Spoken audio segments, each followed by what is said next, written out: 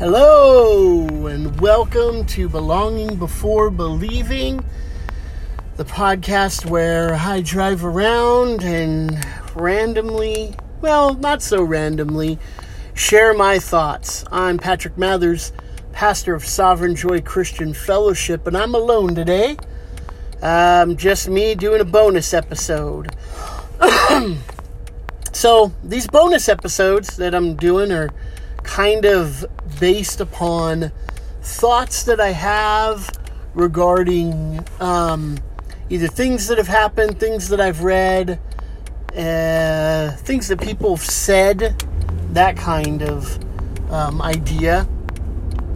I saw something from Lucy Rains. She's somebody who comes to our church regularly, and she's and her husband Zach are super great people. She posted something, and I reposted it on Facebook, and it said something to the effect, I might get the wording slightly wrong, but it said that one of the biggest problems that we have in communication and relationships is that we listen to reply rather than listen to understand.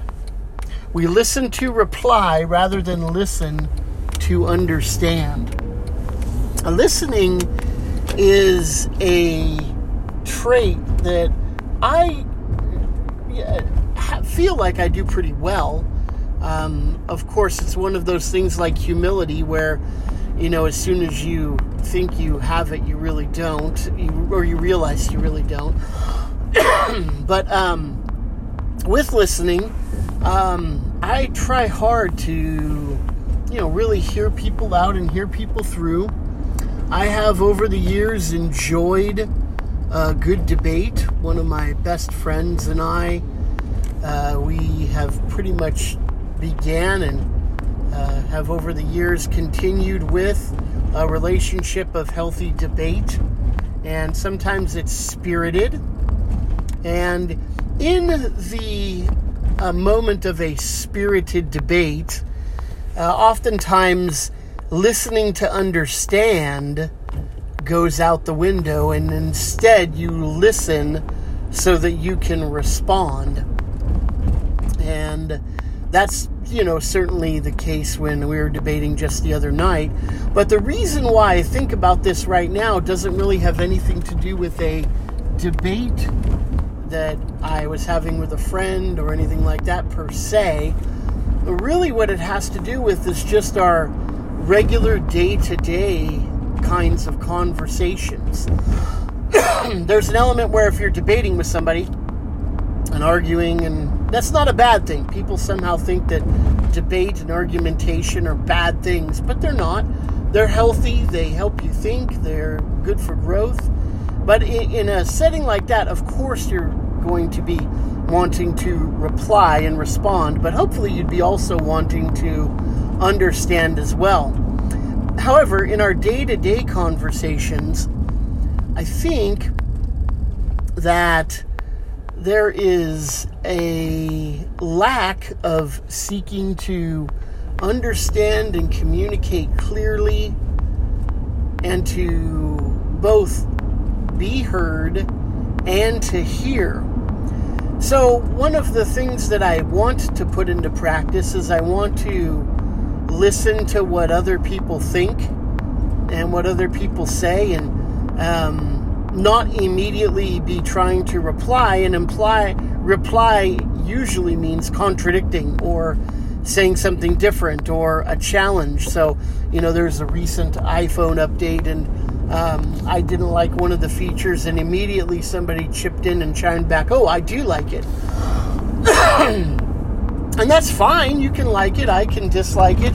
But instead of there being a, hey, why don't you like it, or why do you like it, there was just this immediate response of, well, I think this, and I'm going to say it this way. That's just a simple, silly illustration. But when it comes to more important things in life than iPhone updates and silly discussions over words with your friends, things like where you're talking with, someone who you really love and care about, or you're at work and you're really trying to get something accomplished, or you're at church and you're hearing somebody out, or talking to your neighbor and trying to evangelize, share the gospel with them, or just hear them and get to know them better. It behooves us to focus on and make a habit of slowing down and genuinely listening and thinking through what that other person has to say. I find it frustrating when I'm just trying to talk with somebody and it immediately turns into some kind of disagreement and debate, and I have to say something to the effect of, well, I'm not trying to argue with you, just trying to have a discussion or trying to understand something. It seems like we're predisposed, maybe it's our culture, maybe it's our default position as sinners, to want to be right and want to debate and engage rather than wanting to understand. If I genuinely love somebody, like somebody, I want to hear what they have to say. I want to hear their thoughts and their feelings and their heart behind something, and I might completely, totally disagree. In fact, I might be completely and totally uninterested in the concepts that they're purveying to me or conveying, to me. But I care about them, and I'm interested in them.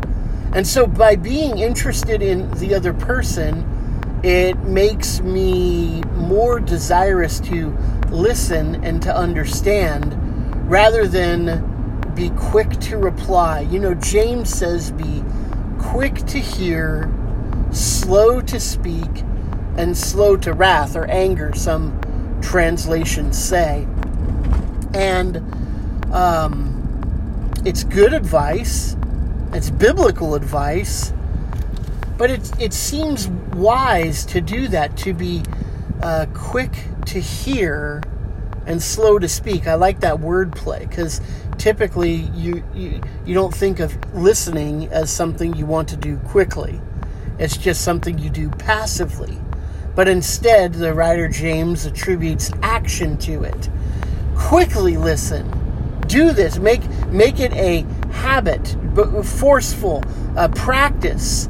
Get in the habit of quickly listening, quickly hearing the other person, and be slow to speak. Slow down. Don't say the first thing that comes to your mind.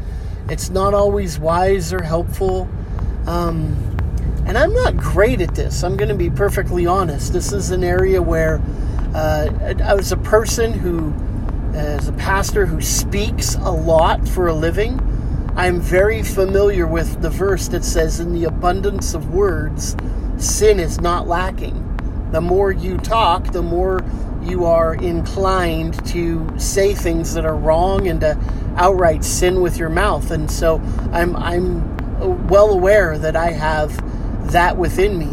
And so to counter that, I want to make an effort to be somebody who is a listener and is known for being a good listener, and someone who is able to listen with intention and being deliberate about stopping my own thoughts and trying to think of the next best thing to say. In fact, it's probably better to be wrong in more conversations than to be right. It seems like that's going to be a way that we can learn and we can grow and cultivate relationships. Unfortunately, I think that I'm right about everything. And I know people, and people think they're right about everything. Some more than others. Some think that they're right about everything. And I probably have fostered that in other people in my relationships as I've sought to be right about everything. So what I have done is taken the very things that I'm saying and we should be doing, and done the opposite in the course of my life. Well, as I want to switch that around and do what's right, take time to listen and to reflect. Reflection is something that is a lost art, and for me as well. Reflection is a attitude of the mind that will help me be able to think through what other people are saying, and it could be simple, mundane things.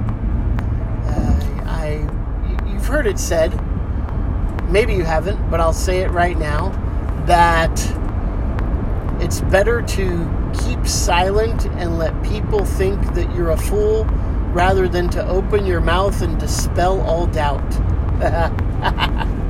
Well, that's probably true.